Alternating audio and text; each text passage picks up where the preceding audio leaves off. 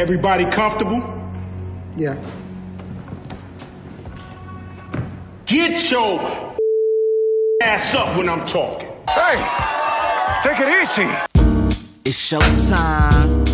It's showtime. Yeah. Feel the magic and soul of the YBs. Yeah. Welcome to the show. Take two. Alrighty, Davis Show. We got a lot to get into. We definitely got to go off top. Then jumping in with our guy from the Athletic Chicago, Senior Bulls writer Donnell Meeberry is going to join us to talk about everything Bulls, a little bit of the NBA, maybe get some little stuff out of him about what's going on in his life. Then we got to go to Jason and go with Up for Grabs, and maybe you'll get a little bit of Lovecraft Country discussion. My name is Kenneth Davis, the host of the show, and before he becomes my co-host, his name is Rob Bukoveski. Ryan B-Ski and Ryan B-Ski 1. Definitely always appreciate anybody that's taking the time to tune in and join us. Hopefully we can bring you a little bit of levity and a little bit of sports chatter. Off top, and this is off top. It's not a jovial off top. I want to talk about the usual, and unfortunately, when I say the usual, I mean the Jacob Blake shooting in Kenosha, Wisconsin. A lot of times when I first start to see when somebody of color, I won't even say that, even though this is about people of color. When I see harm coming to people, I usually want to avert my attention for something. Not to say I won't force myself to watch, but it's not things that I like. I wasn't a Faces of Death person, if anybody out there is old enough to remember that movie series. I don't like stuff like that. If anybody that sent me something that's just terribly violent, I tell them, why are you sending me that, basically? So again, when it first started bubbling about the shooting in Kenosha, Wisconsin, usually my first reaction is, I have to go see this. It's not. It may take me a day before I look, because I know how hard that is, especially being a person of color. If you haven't seen it, I'm sure most of us have. The full facts haven't come out, but that's not, I'll be honest, it's not really what's important, unless that man was pointing a pistol, and that man, being Jacob Blake, was pointing a pistol at the police officers. From what we've seen and gleaned from the video, the police had him subdued. He got away. He walked around the car. He did not run. He walked around the car. He got in the car, and while he was getting in the car, a cop, while holding on to his T-shirt, fired at least 7 to 8 rounds into his back, severing his spinal cord. They don't know if he's going to be permanently paralyzed. He is paralyzed. Part of his colon, the small intestines, had to be removed. He was shot in the stomach and in the arm, and I may be missing a place or two where, unfortunately, he took a bullet. If you didn't see his parents talking today, it was hard. Our boy D, I retweeted a tweet of his, mentioned that it was hard for him not to cry during that. His father, man, you could see the pain. His father tried initially to play it even keel, and you could just see the anger. And I mean, as a father, listen, you don't even have to be a father. Sometimes when we have our parents, we like, as a father, as a human being, and anybody in your family or you cared about, you saw them get unloaded on. But as a father, you feel it's your job to protect your children. And man, I mean, and the weirdest part, and I hate to say it's weird, is that he's still alive. Because usually we never hear from Tamir Rice, from Trayvon Martin, Eric Garner, Mike Brown, Breonna Taylor, Ahmaud Arbery, and with George Floyd. We never hear their story. Like, we're actually going to get to hear his side of this. It's usually final, which is, it's weird that, like, we're going to get to hear, what was going on, but it doesn't matter because there was no reason to, he didn't unload a clip. He gave him half a clip almost. And when we see that when white people are being subdued, they can have a machete in their hand and the cops won't shoot them, right? And all people of color is asking for is just do what you do over there.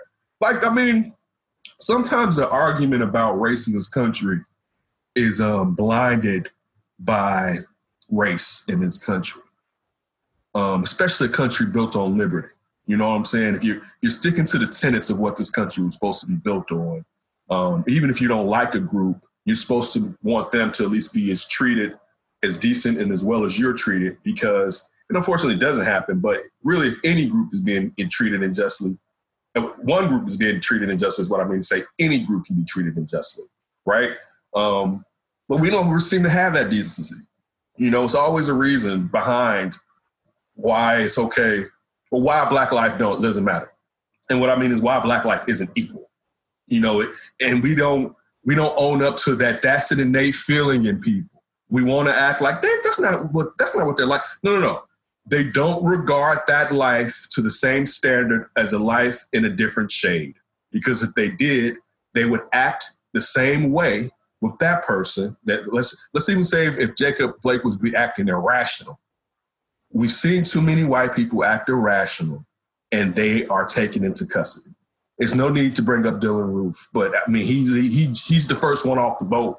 Basically, we've seen too many. The guy that was in Denver during the Batman movie, dressed up as the Joker, that shot those people, and like these guys are always, for half the time, not always, are taken into custody because a person sees someone that looks like them. You know what I'm saying? It used to be an old saying: if a Black person did something and turn yourself into the cops, because if they catch you, you don't know what they may do to you, right? And you don't see the same way when you look at a Dylan Roof, where he could be taken to get fast food before he goes to jail. You know, like that, where you don't see the same visceral anger towards someone that committed an atrocity compared to if it was a person of color that committed to him. He may not even made it to the jail. And I mean, that's really the key in any of this. And I would be more angry if this wasn't so common, you know. And I think that's a problem in me. You know what I'm saying? I do need to do more. You know, I do. I don't know how just yet, but I'm clearly not doing enough in any small way that I can do something. But I'm tired. You know what I'm saying? I hate to say that as a person of color. I'm tired, and that's it. Yeah, you know what? It's just becoming way too commonplace. Is, you know, somebody gets subdued by the cops and then they end up dead, and it's always like, again, what it comes back to George Floyd. Like, what danger are you in as a police officer that you've got to unload on people? Like, what is going on? That deadly force, and not saying force. Deadly force specifically is the goal. And that's where it's like, okay, everything else is broken down. We got to go and take someone down that, you know, are they really posing a threat to anybody in terms of that you have to start unloading on people? And, you know, it just seems like it's going to be such a long process to like really flush these things out. And, you know, it sucks that we have to see it, but maybe there is a positive because it just continues to unite all the people where we know that this is wrong. You know, you saw how many countless athletes come out and say, like, the Lions, they canceled practice today. Yeah, you know, there's something bigger than football. That was their reasoning. There's no reason Celtic Raptors. Exactly. Thoughts about not playing that game to highlight this situation. And I want you to continue. And you had Hill from the Utah Jazz, George Hill, come out and say that they shouldn't even be in the damn bubble because it's taking away attention from what's really going on out there in the world. But please, Ryan, I didn't mean to cut you off. Continue.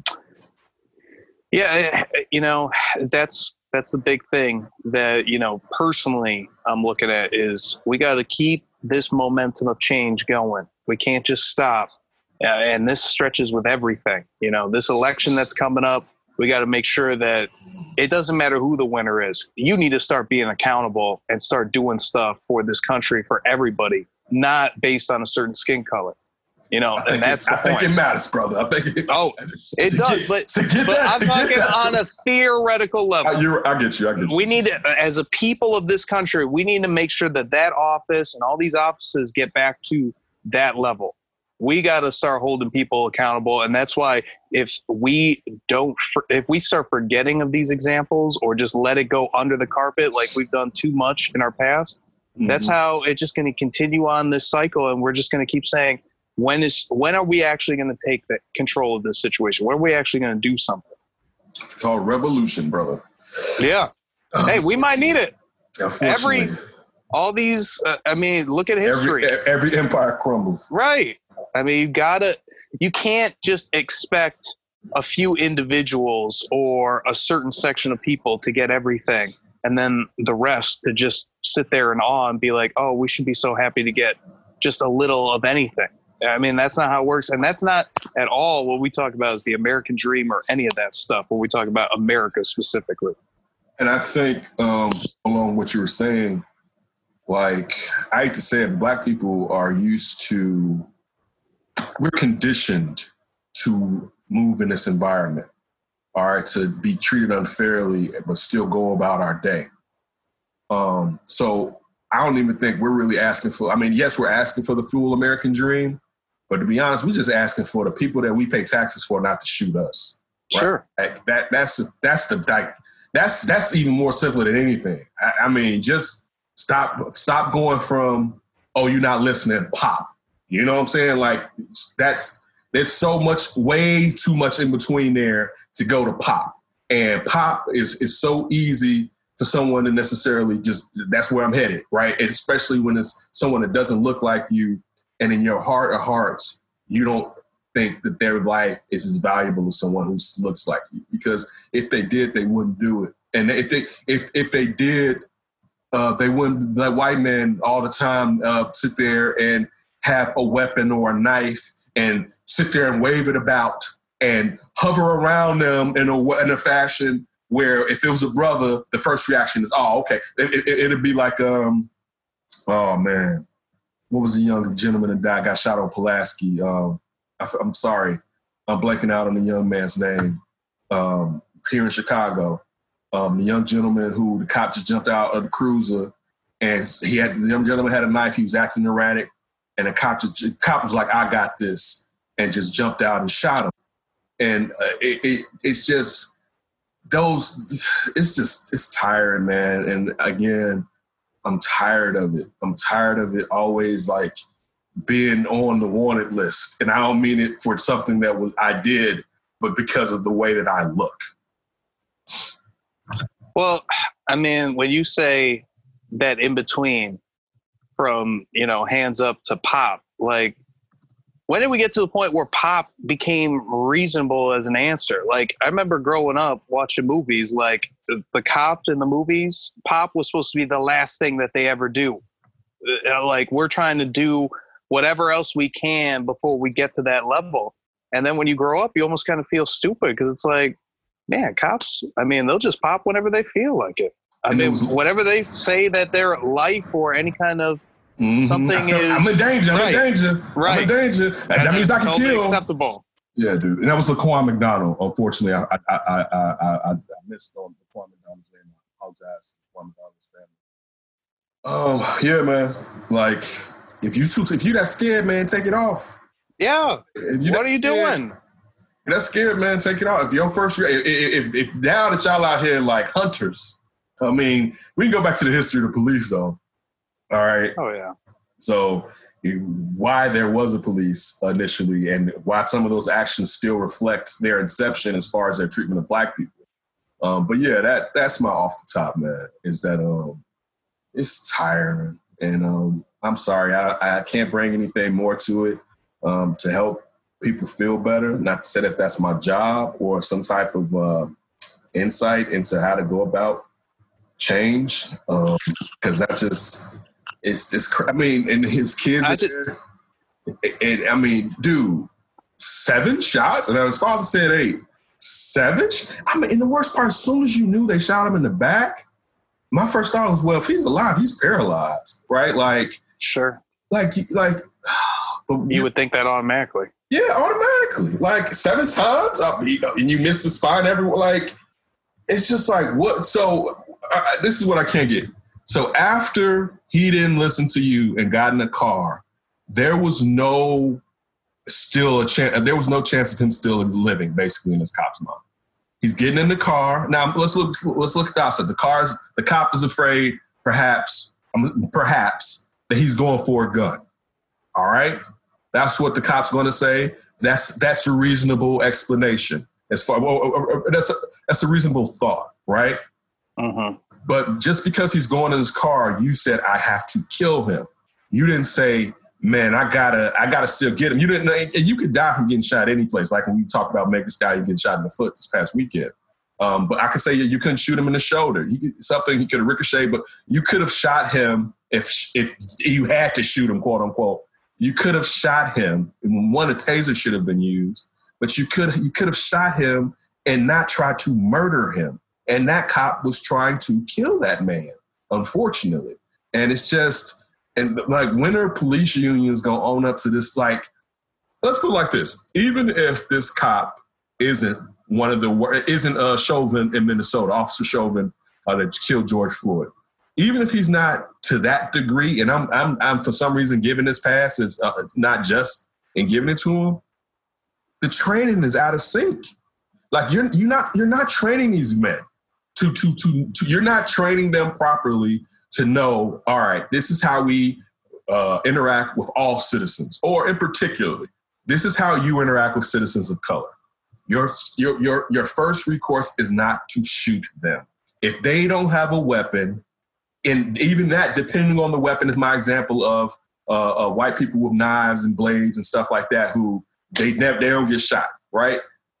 You don't have to kill them, basically. There's the training is out of whack. But again, it goes back to why they're there. But these police unions never own up to, you know what, that's a bad cop, right? It's all blind, NRA, no, you guys are wrong, you guys are picking on us. And they listen, they're too powerful, they're too grown, and it's nothing worse than a grown man whining about being picked on, especially when he's in a position of power. Yeah, and, the thing that I come up with is, like, you have this person in control. You're in control of the situation. They get out, and now you're panicking. Now you're freaking out. Like you just said, go back to the training.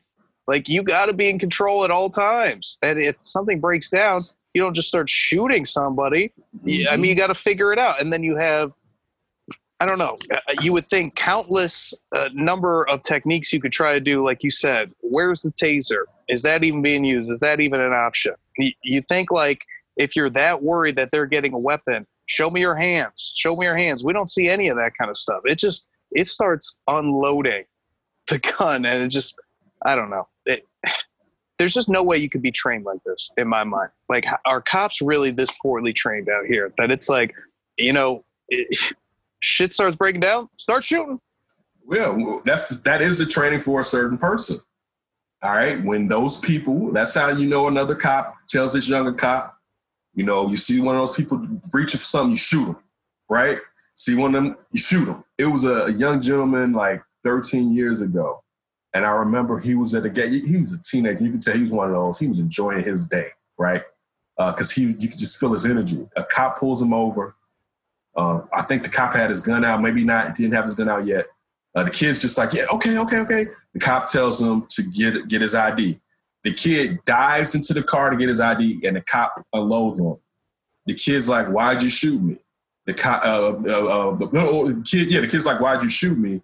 Or maybe the cop asked what he was doing. He said, I was trying to get my ID. The kid didn't have a weapon. He was going in the car to get his ID. Unfortunately, and I hate to say this, most of us were trained as kids not to dive back into that car. And I'm not blaming that kid. I'm not blaming his parents. I'm just stating the reality of how Black people or people of color are raised to know. And this is from, and I've said this on the show before, from teachers. This isn't just your parents. This is from teachers telling you in grade school, you know what, the cops can do this to you. And we used to have Officer Friendly come in there. I'm not saying it was anti-cop, but it was just as a person of color, particularly a Black person, Black male, you need to know this, all right? And that's the reality. And everyone, and it just lets you know how racism persists and is systemic, they're fine with it. They actually feel like that's good. Y'all should feel like that. And that's just the truth. Because if they didn't, it wouldn't be taking place. All right. How about to say damn show? Davis' show. Come back on the other side of this break. Our boy Darnell Mayberry is going to join us to talk about the Bulls. We're going to switch it to the little sports. I know this was heavy for some of you, but we definitely want to talk on it. So we did. So coming back, Darnell Mayberry from the Athletic Shots in your Bulls writer, so we can talk some Bulls, some Arturas Karnisovas, maybe a little draft pick talk. Davis' show. Stolen zone by Davis, puts it up as he goes crashing into the stands. All right, the Davis Show, our first guest on the Davis Show. All right. Pulled this one out. Ryan hit me. We talked about it, and Ryan was like, yeah, I think we should get Darnell. I was like, cool. Then he was like, I got Darnell. I was like, hey, look at you being proactive. But lucky enough, we have the senior Bulls writer from the Athletic Shop, the one and only Darnell Mayberry. Man, it's funny because, again, this is being a new show in a way. Still keeping the legacy that D and I created. Man, I can remember, and I didn't even think I was going to go here. I think the first time we talked to you was when you first came from OKC, if I'm correct. Yeah. Yeah, and that dude, that had to be like 5 years ago, maybe 4 or 5 years ago. One thing I can say real quick, I'm happy to see you on all platforms in Chicago. Whenever I hear you on all the platforms, it brightens up my day when I hear you on those major platforms, man. To see how, the fruit comes from your labor. So congratulations to you is how I want to kick off this whole interview. But anyway, I got follow him at Darnell Mayberry. I used to actually butcher his name. All right, I'm not going to do it because I'm going to mess up. It's going to be stuck in my head. So I'm not going to say what I used to say. But look, real quick, one thing Ryan said before you joined us was the fact that Giannis just won Defensive Player of the Year. And my first reaction was, are they going to jip him out of the MVP? So, one, do you think he should have got Defensive Player? Is there another player that you think deserved it more than Giannis? And do you still believe he's going to win the MVP? He's going to pull a Jordan Olajuwon type situation when it comes to getting a Defensive Player and an MVP. I don't necessarily remember if they got it in the same year. Yeah, I think he will win it. I think he's deserving of Defensive Player of the Year, and I also think he will win MVP. One of our writers out on the West Coast was doing something. He was collecting some information from various writers and voters, and I no longer vote. I'm against it on principle. But why? Well, you can't do that. Why do you no longer vote on principle? There's a lot that's attached to voting, and you're basically determining whether or not players get incentives in their contracts. And I just feel like as a reporter, as a journalist, we're supposed to be neutral observers and unbiased and that sort of thing. We shouldn't be determining whether guys get multi-million-dollar bonuses in their contracts if they're eligible for, certain incentives. So I just disagree with that. Do you believe that some, like kind of you used to hear this about Rice used to play for the Red Sox and other players being held out of the Hall of Fame because they maybe had acrimony with the reporters. Is that another part of why you don't like it? Because some reporters may misuse that power to stop perhaps a player from getting something because they don't have a good relationship with that player? I mean, there's no easy answer. Let me say that. I don't have the answer for how to best vote for these postseason awards. But if you just look at the voting, you can see where the biases reveal themselves. Where guys in local markets are going to vote for the guy that they have to work with every day. And I will never be a pawn in my coverage. I will never, allow my vote to go to someone because I'm around them every day. That's just not me. It's not what kind of person I am. It's not what kind of reporter I am. And I think there's a lot of that goes on in journalism and in the media. So, I just won't be a part of it. So look, coming here to Chicago, we now know we have Arturas Karnisovas and Mark Easley running our organization. I want to talk about them, and then a little bit later, I definitely want to get into some of the coaching candidates. You wrote a terrific article the other day for The Athletic about the coaching candidates. I always enjoy reading your articles because I'm learning something. So I want you to further educate me. When it comes to Arturas Karnisovas, and these are just some of the questions that go on in my head, I look at Denver, and there's a lot of things with Denver that I like. I definitely like how they drafted, and it seems like they're good with player development, right? But one thing that sticks out to me, and correct me if I'm wrong, I don't know if I view them as having a cultural narrative in a way. Like, I guess we could say winning is a culture, but when we're talking about like Miami, it's like they waned in years. When where it wasn't that dogmatic mentality, but it's kind of gotten back to where Miami basketball is, and you can say the same about someone like the San Antonio Spurs.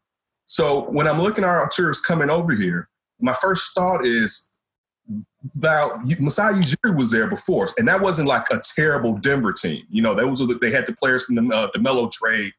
Basically, it's Denver. We gonna run you. It's Mile High, like Alex English was out here playing. Do you believe, and it's not a knock on him, but he came from an organization that he can he has the ability to be able to change cultures is the question that I'm asking you. Because when you're coming into the Bulls, they've been losing forever. And all their players, outside of if they just came from college, have been basically used to losing. How can he change that narrative, or is it just winning is the answer to all the problems? Yeah, I'm glad you added that last part about the Bulls' recent history, because there's only one way to go, and that's up. And that's not to say that the job's going to be easy for Arturas, but he's going to come in and automatically have a certain level of credibility because of where he's been. He was with the Houston Rockets before the Denver Nuggets. He was with the league office before the Houston Rockets. So he's got credibility from where he's been and what he's done in this league, here stateside and abroad, working with Basketball Without Borders, trying to extend the game globally, and all the work that he's done with those initiatives. So I think he's gonna come in and command instant credibility from the jump. And then also, I think, just from my dealings with him so far, the man is incredibly professional. You can see why he's well respected. You can see why so many around the league hold him in such high esteem.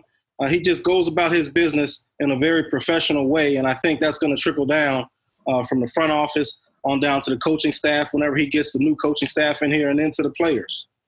Now, listen, you just mentioned as far as the limited amount of time that you had with him. On top of that, we've been in COVID formation, so it's not like you can really be around the team and facilities like you have been in the past. But what, if any, are some of the differences that you've noticed from the old regime to this regime, and what, if any, is refreshing from the old regime to this regime as far as Gar Forman and John Paxson, and now with Arturas Karnisovas and Mark Easley? Well, the one thing that I think is going to be the most important is they want to make it a players' first franchise. They want to really be in tune to what the players are feeling, what they're saying behind closed doors, how they're truly feeling, not just what they say to us in the media, but what they really feel. And they want to be in tune to that. They want to make decisions not solely based on that, but with that in mind for sure. And I think that's what we're going to see going forward. But also just the fact that, and I know this for a fact, that these guys aren't coming in here worrying about the narrative. With a lot of the situations with Gar Forman and John Paxson and that previous regime, a lot of it was worrying about the narrative and majoring on the minor. And I don't think that these guys are going to come in here and worry about who's saying what, or what the fan base thinks, or what the fan base thinks they should do. We saw that with Jim Boylen. Everyone said, okay, Arturas Karnisovas has been here for four months now. Why is Jim Boylen still on the job? I wrote that. Why is Jim Boylen still head coach of the Bulls? And then on the last day of the delayed end of the regular season, he makes seemingly a no-brainer move and fires Jim Boylen when the calendar said this is when these things normally happen. So there's a rhyme and a reason already with what we've seen from this new regime, and I think we're going to see that more going forward. Look, when you talk about the players being honest and them not maybe being forthcoming with you as far as the media, what were some of the things that were percolating that some of us fans don't even know about as problems that the players had with the old regime? I don't know if it was so much with management as it was with the coaching staff, starting with Jim Boylen. I mean, I think they could all see that top to bottom things weren't being run well. But these guys all went out and give them credit. They might not have always played well, but they generally played hard. And they went out there and played with pride and tried to do their jobs as professionals, even if the results didn't always back it up. And I think that was sort of their mindset, but they knew top down it wasn't run in the best way, and a lot of things could have been better. But I think their issues were more just the day-to-day operation on the court, not in the front office. Look, speaking of Jim Boylen, I want to get back to Arturas, but speaking of Jim Boylen, for us not on the inside or around him daily, what was one of the more mind-blowing, I want to say interactions with you, but mind-blowing statements or things that you saw Jim Boylen do that just was it was just numbing to I can't believe this cat just did this right here? I mean, how much time we got? We got time, brother. We got time. How much time do you have is the question, I guess. It was a lot, man. I mean, you got to think about the wholesale substitutions. His first year, I think it was his third game as head coach, where he just subbed out all 5 players against the Celtics and they end up losing by 56 points at home. That's hard to do. And so that was one of them. And not only did he did it once, but he also did it twice. He did it in the start of the second half too. So he did that. Pulling Zach LaVine against Miami early in this past season, that was just uncalled for. Singling out your best player, your best scorer. And then the 35 assist comment, saying he wanted to average 35 assists. And I was the one who called him on that in a post game because he had said it after two games. And after that second game, I'm like, wait a minute now, Jim. I got to. You want to average 35 assists? Not like occasionally get 35 assists. Average 35 assists. So I'm just like, okay, there's a lot, but I think those 3 will probably be in my top 3. And look, just to throw a bouquet, as a person, how did you feel about him as a person? Just because we ain't got to just down the dude all the damn time. He's a human being too. How was he as an individual? He did some things that were beneficial to me. Mm-hmm. He opened his door for me a few times. I had a Q&A, a 2-part Q&A with him his first season, shortly after he took over. I think that was in January or February of 2019. And so I was grateful for him for that. Everyone, it ended up being, a national punchline, but the punch clock, that was a detail that I uncovered in my reporting. He was gracious enough to share that with me on a different occasion for a story that I wrote at the start of this season in October of 2019. So, he opened his doors, rolled out the red carpet to me a couple of times, and I'm forever appreciative of that. And when you talk to him, it was always sort of like talking to an old friend. He knew how to turn on the charm and butter you up. So he was one of those. But little grease on you. Yeah. But we had our run-ins, we had our moments, and most of the time you do on a job like this. But the bottom line, man, is he just wasn't what they needed on the court, and that was the most important thing. Look, do you think, because now what we heard before was that teams wanted to talk to him. The Bulls basically held on to him because they thought it was a chance that Fred Hoiberg was going to be released. What do you think his options are? Of course, it's the NBA. You can always get assistant coaching options. But as far as being a head coach, I know this is a silly question. We can basically say that's over, correct? Yeah, I think he's done being a head coach. The experience that he had in Utah, at the University of Utah, and then also here with the Bulls as a head coach, I just think his track record now, you got to know some people in some high places to get another opportunity after failing miserably like he did in Utah and here with the Bulls. So I think he will be an assistant coach again, but I don't think he's ever going to get another NBA head job. Maybe a college head coaching job again, but I don't see it happening at the NBA level. Now, real quick, back to Arturas and Mark. One thing, I think you kind of answered it because you said that they don't really care about what the narrative is. And that work. One thing, being a fan of Jerry Reinsdorf's teams, they love to control the narrative, as you've mentioned a second ago. Like they can't just have it be where, no, it's on us. With these two cats, one thing that I thought about you too. I want to ask you this. Now, you already have talent on this team, but one of the things that's good about these two individuals are when it comes to especially Arturas Karnisovas is drafting. Now, should the Bulls go into a situation where it's like, you know what, this is a total clean slate. When I mean clean slate, I mean like, yeah, we've been losing, but we can't put that on these two individuals and now say you have to win now. Should they be given or will they be given the ability to, if it takes 3 years before they can get into the playoff, that's okay? Or is the button ready to go because the Bulls have been so bad for so long right now? I would say somewhere in the middle. I see this team as being a playoff team maybe in the next 2 years. If it takes 3, I think that says that's kind of telling in and of itself. But they've got talent, and that's why this job is an appealing job. The cupboard is not bare. You got Zach LaVine and Larry Marketing. You got Kobe White and Wendell Carter Jr. You even got Otto Porter Jr., even though he's been limited. He's one of the elite shooters in this league, and he can give you a little defense too. So, and he's got experience. So they've got some talent on this team that they can work around. And now having a top 5 pick in this year's draft, you're going to bring in your hand-picked head coach You're going to have cap space next summer, not this offseason, but the next offseason. So they've got a canvas from which to work. And I think if it takes them 3 years, then that tells me that they're going to be headed for a massive teardown before trying to build this thing up. And I don't anticipate that. I do know that they like some pieces on this team. They're going to try to work with what they have and start with what they were given and not just tear it all down first. David Show, lucky enough to have Donnell Mayberry on with me right now, Bulls senior writer for the Athletic Chicago. Look, you have a terrific article about the coaching candidates that are out there right now. And I'd be remiss if not to mention Adrian Griffin, to lead off with him. We all know the accusation that was made by his ex-wife. I don't need to go into detail about that. But one of the things that I was thinking to you in your article was this.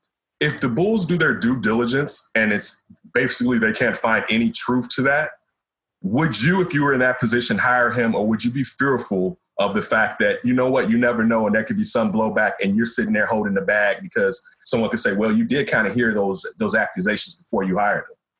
I'd be sure that I did my homework. I know that. I mean, all of my T's would have to be crossed and my I's would have to be dotted before offering him a contract. And you, as you know, these are complex situations. An accusation doesn't make it true, a claim true. And as we know, there are always three sides to the story. Right. So, we've heard her side. We've heard him come out and deny it. And whoever wants to hire Adrian Griffin at some point, whether that's this summer or next offseason or whenever there's a next opportunity to become a head coach, they're going to have to make sure that they do their homework. If it was me, I would just do my due diligence and have to feel very comfortable about the decision I'm making, because if you're wrong or if there's something that you missed in the process, you're going to bring your franchise into a bad light, and that's going to be a bad look. So I don't think the Bulls can afford that. The NBA can't afford that. And it's just a difficult situation. But, these guys, the NBA and these teams, they do their homework for the most part and try to make these decisions with care and handle them with sensitivity. So if the Bulls still do have them on the radar, I do believe that they'll do their homework. One thing that a source told you was that they didn't understand why he basically was leading the pack in coaching candidates and coaching vacancies as far as being a top candidate. Listen, checking the temperature, was that just that person, or are there more people around the league that say that they don't understand why Adrian Griffin is kind of, you could say, the hottest name as far as assistant coach getting their first head coaching job? Yeah, it was surprising because, that's one of the few negative critiques that I've heard on Adrian Griffin.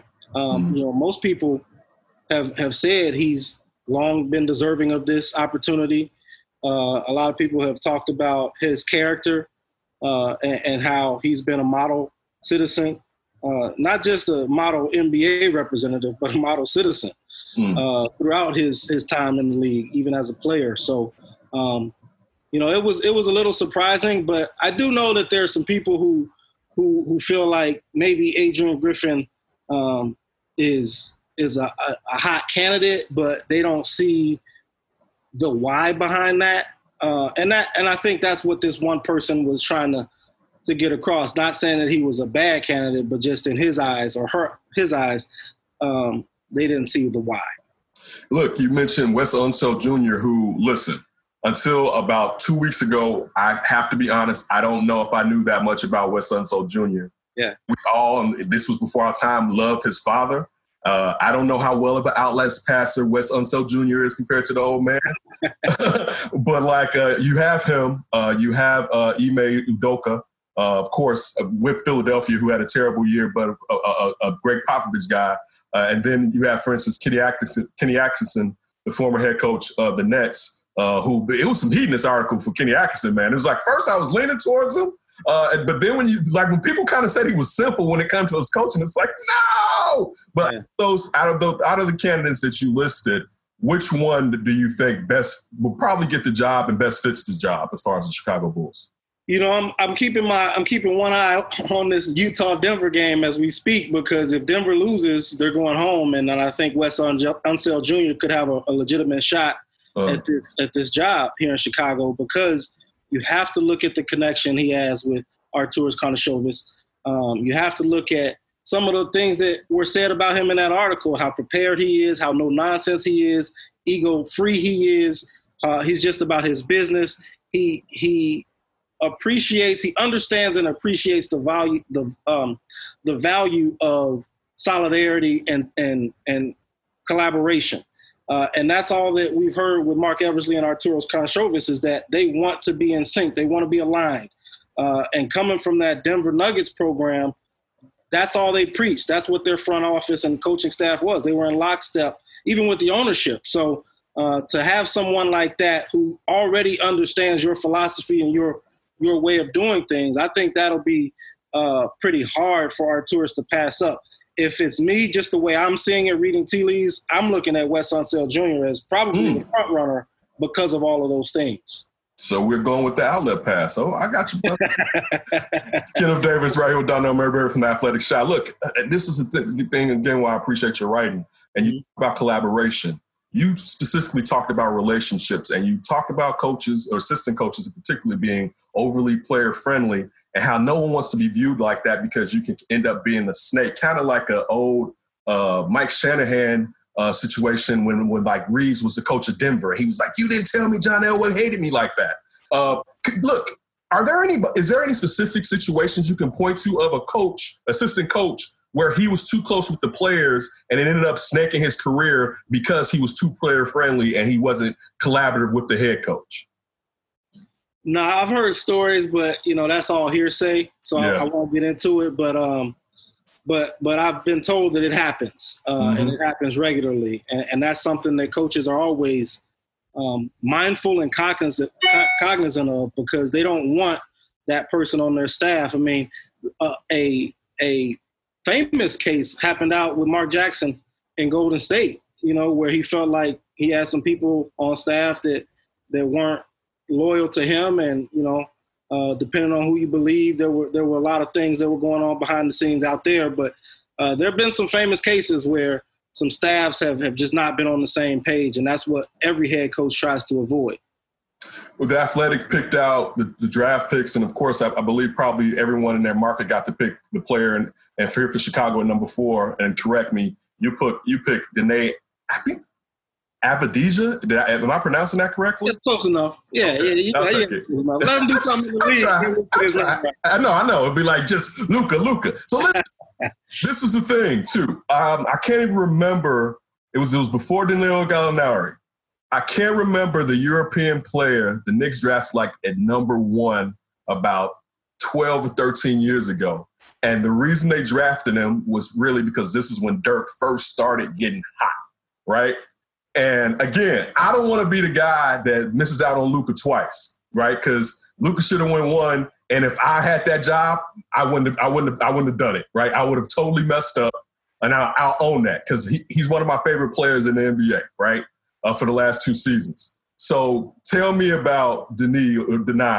Correct me, please, and everyone that is watching us about this type of player. And is this Luka influenced, I guess is what I'm trying to get to, because you don't want to be the guy that misses out on the next one. No, I don't think there's any. Listen, Danny and Luka don't belong in the same breath. All right.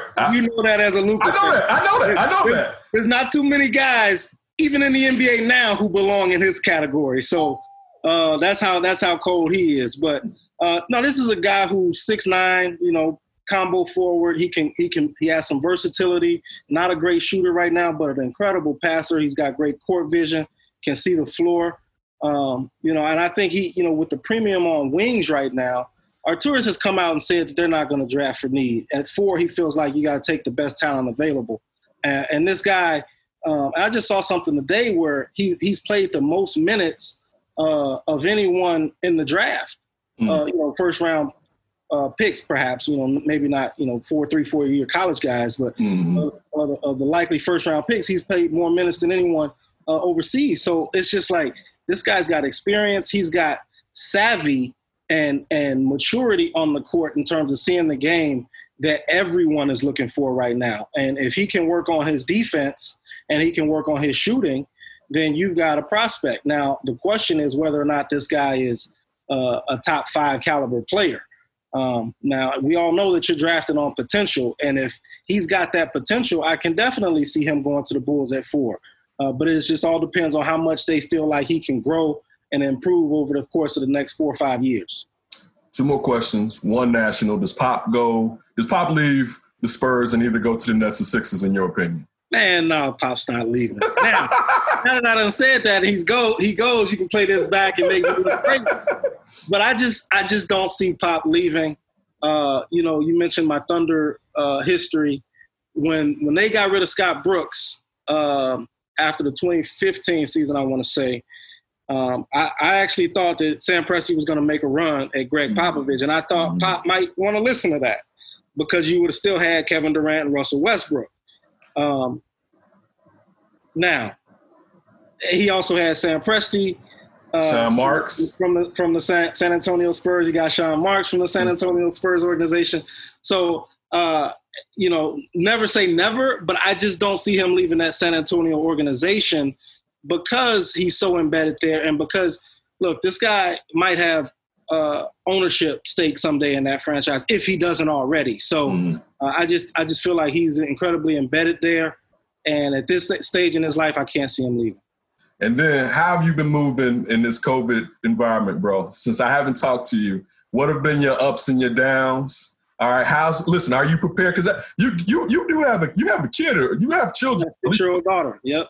Yeah, so how are you preparing for remote learning? Because I'm like, learning started Friday. Oh. Yeah, so today was the second day or third day of remote learning. And, it's a struggle, but, the schools are trying to do what they can. And, I just applaud all of the teachers and the administrators who have tried their best to try to figure out a difficult situation.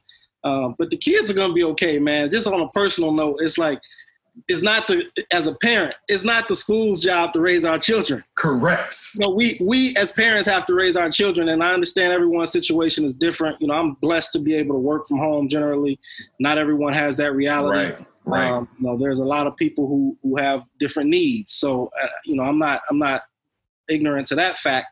But at the same time, we have to put the health and safety of our children first. And if we're not, then what are we doing as parents? Listen, as you say, it's on us. And I take that, one thing I'm very serious about is raising my kids. Because as you should be. But it's like, no, that's job number one. And people get mad at me. I'm like, my first job is to protect my kids. I don't care if you like me.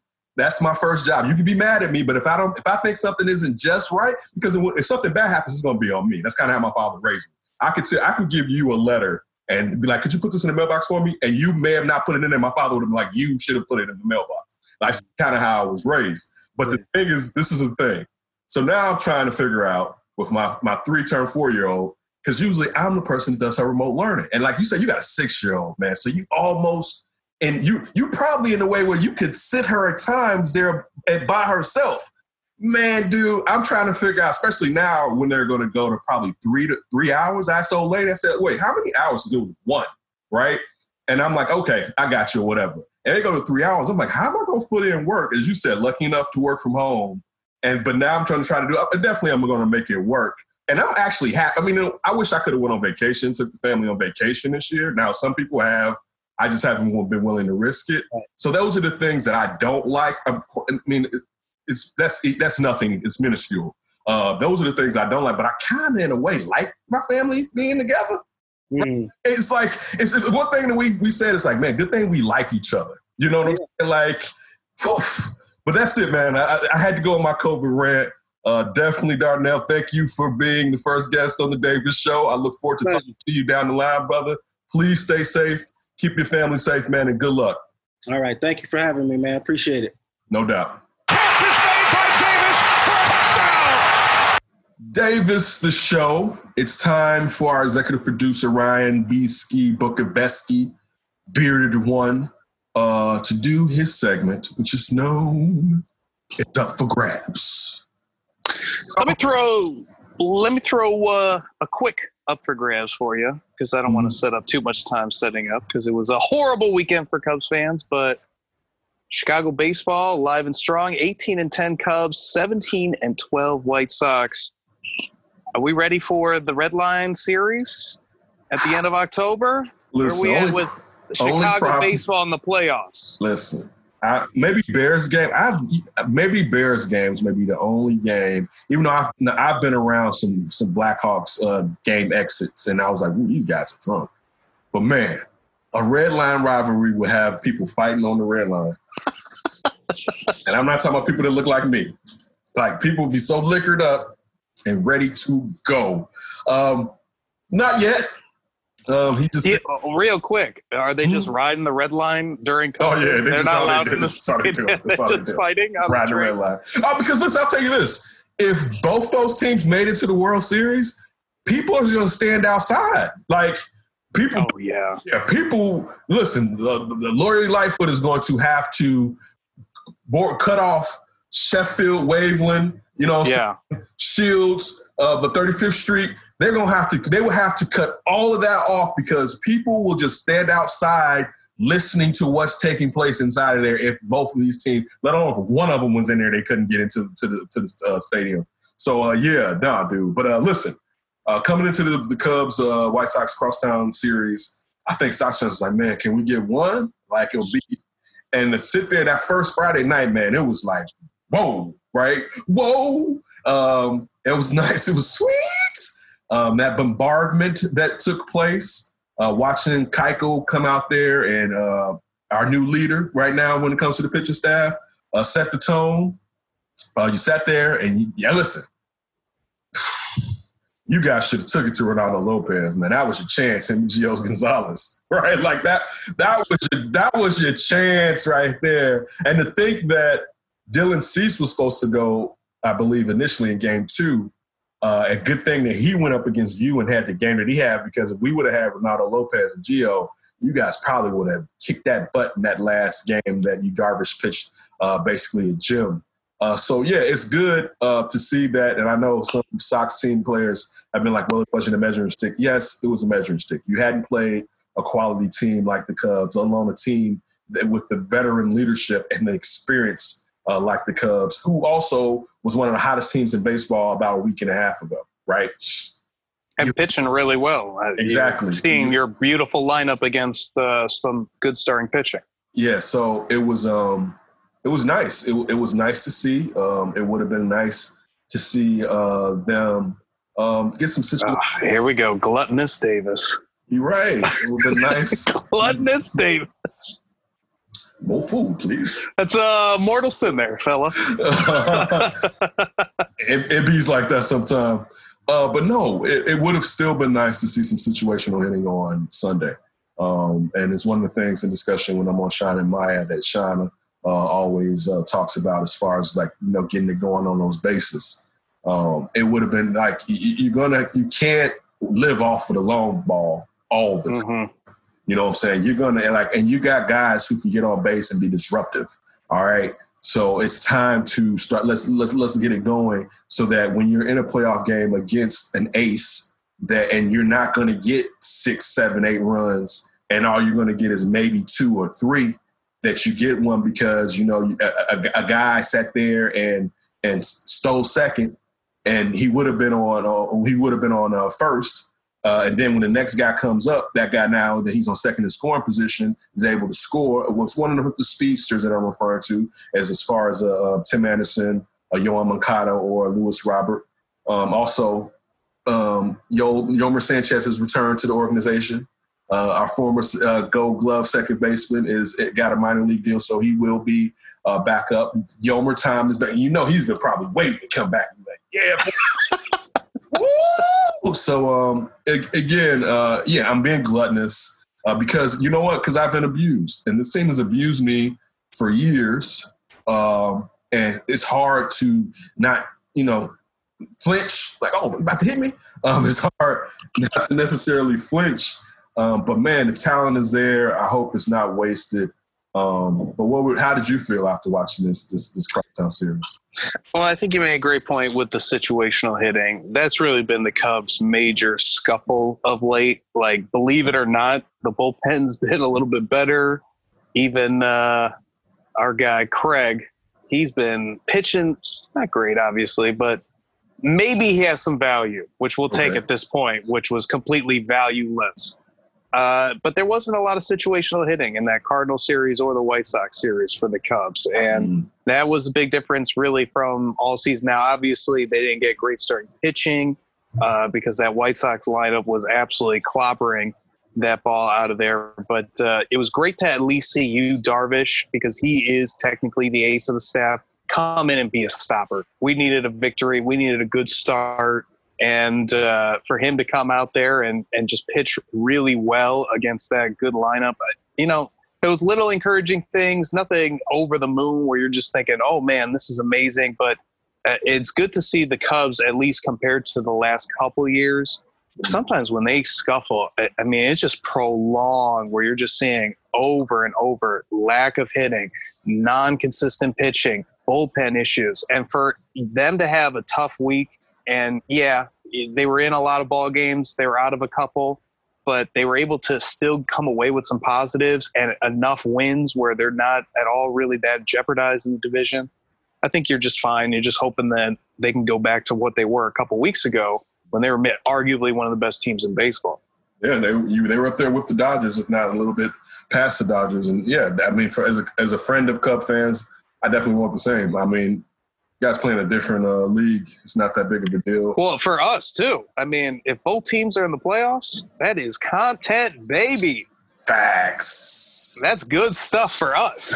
But I do believe both teams, due to the expansion that's taking place and it's probably going to be staying in place, but I do think with 16 teams making it to the playoffs, because I mean, even right now, both teams wouldn't even be wild cards. So I mean, there's still a wild card option. You know what I'm saying? I think since the Sox, like you told me, are tied with Cleveland, it probably now, you know what, the Sox probably will be a wild card depending on their record head to head. Yeah, I think there's just the 3 division winners and then 5 wild cards, the second best in each one and the third best in each, or something like that. So, yeah, I mean, it's definitely nice to have good baseball on both sides of the town. And then sometimes during the crosstown series, even if one team is playing bad or having an off year, they will rise during the series. But it was good where both quote-unquote good teams, the Sox are trying to prove consistently they're a good team. The Cubs still have all those players who've been through it and what seems to be one of a really good new manager in the MLB and David Ross. So, yeah, I enjoy it. I look forward to what they play again at the very end of the year. I believe something like that. They can maybe like the last. I think it's either the last or second to last series of the year. So it'll be interesting if that series can change playoff implications for one team, if not both teams, and one team either knocks the other team out or changes their seeding. That actually could be the thing that could add to a rivalry between in the future, because they usually don't affect each other in that manner. As divisional teams, especially now since the last 4 or 5 years, the MLB has set it up so where you really play your division at the end of the year. You know what I'm saying? Yes. So it's like instead of you going up against a weak squad, it's all you going up in another division. You're going up against the guys who you're fighting to get the playoffs. So it's just basically it'd be interesting to have that type of fire to a last series going into the playoffs, and both of these teams are angling to get in, and one of them knocks the other one out. Oh, one of them knocks the other one out. Oof. How about how both these teams had a 90% chance to make the playoffs, basically, or better, this late in August? When was the last time that happened in Chicago? I can't even think of that. Yeah, because I think even when the White Sox were last good, the Cubs were stink up. The Cubs weren't good. I mean, maybe 07 or something, or 08? I'll say maybe I don't remember. Because I think that's when the Cubs were getting bounced out of the first round with Lou Piniella. With Lou Piniella. Yeah, it had to be. And the Sox had to won the play-in game. The year the Sox won the play-in game when, what's the name? The left-handed pitcher that used to pitch for the Sox. The blackout game. I can't even remember. It'll come to me later. We thought he was going to be super sweet. Had the incident with his brother, or something when a friend fell off like a part of the apartment or something. What was it? Man, I cannot think of this at all. Let me see. By the way, how about Jose Quintana coming back, activated today? Do you think Quintana can at all enhance the Cubs? Because I'm debating what his impact could potentially be. Well, he's going to be in the bullpen right now, correct? Well, he is like in this game against the Tigers. So Chatwood started, and then he has been taken out after 3 innings or 2 innings. I'm sorry, and Quintana's taken over. So it's kind of like, I forgot what the exact term is. It's like a piggyback start where you come in after the starter, but it's still technically like a start. Yeah. It's John Danks. Oh shit! I know, right? John Danks. Country boy Danks. Yeah, I bet he wish he got all that bread he thought he was going to end up getting. He did get his bread. But yeah, I'm enjoying it as far as I'm enjoying it right now. As being a Sox fan, we're playing some scrub teams for the next week and a half, I believe. It's time. Gobble them up. Time to get fat. Time to get even more consistent, and it's time to start putting your will on people. So I'm definitely enjoying it. So what's next? Well, you just said it. Consistency. That'll lead us to our next question. And we're going to talk about the Bears, and I want to focus on the defense specifically. And they upgraded, which at least we feel they upgraded, in getting Robert Quinn over Leonard Floyd. Certainly going to help in the pass rush. Yeah, maybe not in the passing game, which Floyd, that was one of his assets that Ryan Pace throwing at him. And supposedly Robert Quinn sucks against the run. We'll see how much that really matters, though. I don't know if I'm buying that. Right. But Akeem Hicks is back, supposedly playing like a monster, and this defense has to get good and consistent all over again. How do you feel about where they're at? Obviously we won't get to see them until week 1 of the regular season with no preseason games, but do you feel that I think we would agree they're in the top half of the league? Are they closer to the top of the league? Whoa. ESPN Fantasy had them ranked at number 8. Well, that's what I'm saying. Let's say we think that they're definitely in the top half. Are they closer to the top, or are they closer to the bottom half of the top half? I think they're around 8. I mean, so I guess that I think they're around 8. With defenses, a lot of the things is, can they get the amount of turnovers that they got? And we knew the Bears weren't going to have the turnovers that they had 2 seasons ago. Coming into last year. But the question is, can you get closer to getting those turnovers? And one, Robert Quinn definitely helps because you're talking about pressuring the quarterback. But the only thing with that is, I would definitely be like, they're better if Eddie Goldman hadn't opted out. And I'm not dissing him opting out. I'm just pointing out the importance of having a top 5 nose tackle. You know what I'm saying? And like when it comes to pushing the pocket and stopping the run, like I'm worried about the run in the interior. And it's not like you can just pick up really good nose tackles just from anywhere. So I'm definitely worried about that. But I do like to pick up a Quinn. I don't know. I think they're going to be better. Chuck Pagano has another year with them, but the question is, I don't know. I'm still not sure about Chuck Pagano defensively because I'm with you. Anytime someone was a coach of the Ravens, they were like, "He's the Ravens DC." It's like, yeah, okay. Look at who was the Ravens DC. Ozzie Newsome putting all that talent in the Ravens defense, right? So anybody that came, how was Rex Ryan as a defensive coach after Baltimore? That's my point.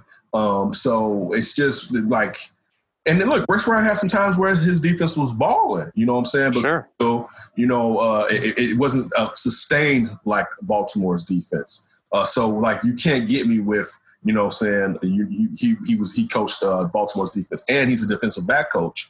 And a question I want to ask you was, how do you feel about Eddie Jackson? Because a friend of mine asked me, is he really the real deal? And I said, it's funny. I've been thinking about Eddie Jackson recently, and I decided to take a wait and see approach. And I think we all believe he's good, but can he maintain being elite? I guess is the question I want to ask you. And I hope he can, because I'm Roll Tide. I'm an Eddie Jackson fan. But is it Chuck Pagano's not using him the right way? Is it some of the problems they had defensively with some of the guys being out last year, so you're not getting a pass rush? So there's not lobs and pass balls that are there for him to catch. You know what I'm saying? So, like, a lot of the things that got him that money was the turnovers that he was taking part in. So I'm taking a wait-and-see approach to Eddie Jackson. How do you feel about Eddie Jackson moving forward? I think last year maybe kind of brought him down a little bit, but I think there are 2 factors. One was how Chuck used him. I think Chuck misused him a little bit in year 1. You saw Eddie a lot of times in the box trying to make tackles as safety. That ain't Eddie's strength. Eddie is not the greatest of tacklers. And, I think he could develop and play a solid in the box safety, but his specialty is playing that center field. And that's where they had Clinton Dix, Clinton Dix a lot of times last year. And now I think you switch that over to Eddie Jackson, that should increase his play. And certainly I think another element too is Eddie Jackson wasn't fooling anybody last year. I mean, in 2018, it still took him a little bit of time. I feel like around that LA Rams game, which I think was in November of 2018, where he made a couple really nice plays on the football, and Chris Collinsworth's like, this is the best safety no one's even heard about in the NFL. And he kind of came on the scene there. So teams have certainly been game planning him a lot more, and I think attacking other parts of the Bears defense around him. And definitely when you don't have that pass rush that the Bears had in 2018 versus 2019, that's going to make the opportunities for those pickoff passes a little bit less. But I don't necessarily disagree with you, because definitely with Eddie, he's got to show me a little bit more. And, I don't think I definitely think he's a very solid safety.